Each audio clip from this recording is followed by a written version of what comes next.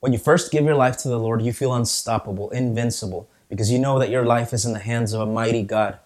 But as trouble comes and the problems arise in your life, you start forgetting that and you start losing the joy of your salvation. Welcome to the Daily Devotion, where we go through the Bible verse by verse to grow in our knowledge of God. Today we're continuing our study in Philippians, and we're going to be reading Philippians chapter 1, verses 3 through 6. And we're going to be looking at three words today: thanks, joy, and completion. Let's go to the Word of God. It says this: I give thanks to my God for every remembrance of you, always praying with joy for all of you in my every prayer, because of your partnership in the gospel from the first day until now. I am sure of this, that he who started a good work in you will carry it on to completion until the day of Christ Jesus. Little context: Paul is writing this letter to the city of Philippi, to the Christians that live in the city of Philippi. And remember where Paul's writing this from. He's writing this in prison. He's been put in jail for preaching the gospel. And I can just imagine Paul having experienced revivals in different cities, people coming to Christ, now being locked up, put away, unable to preach. Although we know that he would preach sometimes to the guards, the officers who were watching over him. But here, Paul tells the Philippian church, every time I think of you and when I pray for you, I have joy. And that's something I want you to think about. Why did Paul have joy regarding this church? Well, his joy did not depend on his circumstances. His joy rested in something a little more transcendental, something lasting longer. And it was in the fact that this group of people had put their faith in holy God, in the almighty Jesus Christ. They had become born again, new people.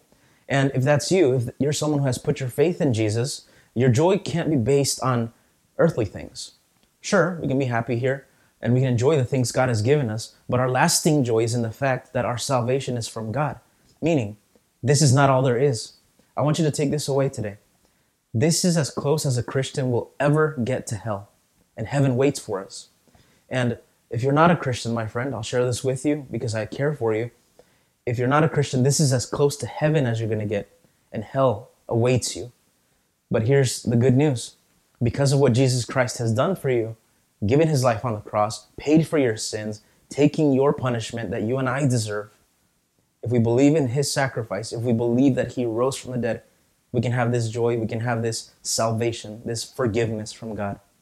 Paul goes on to say here, I am sure of this, verse 6, he who started the good work in you will carry it on to completion. Again, we live in a time where a lot of people are falling away, something called apostasy, meaning someone who claims to be a Christian then walks away from Jesus. The prime example of this was Judas, who pretended to be a Christian for 3 years until he betrayed the Lord Jesus and then walked away, and we know the end of that story.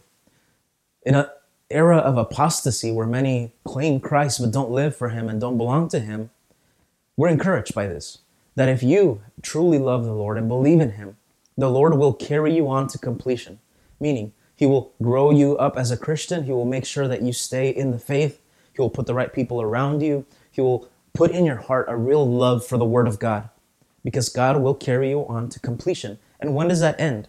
Well, the moment you close your eyes in this life, you pass on from this world, and then you go to be in the presence of the Lord Jesus Christ.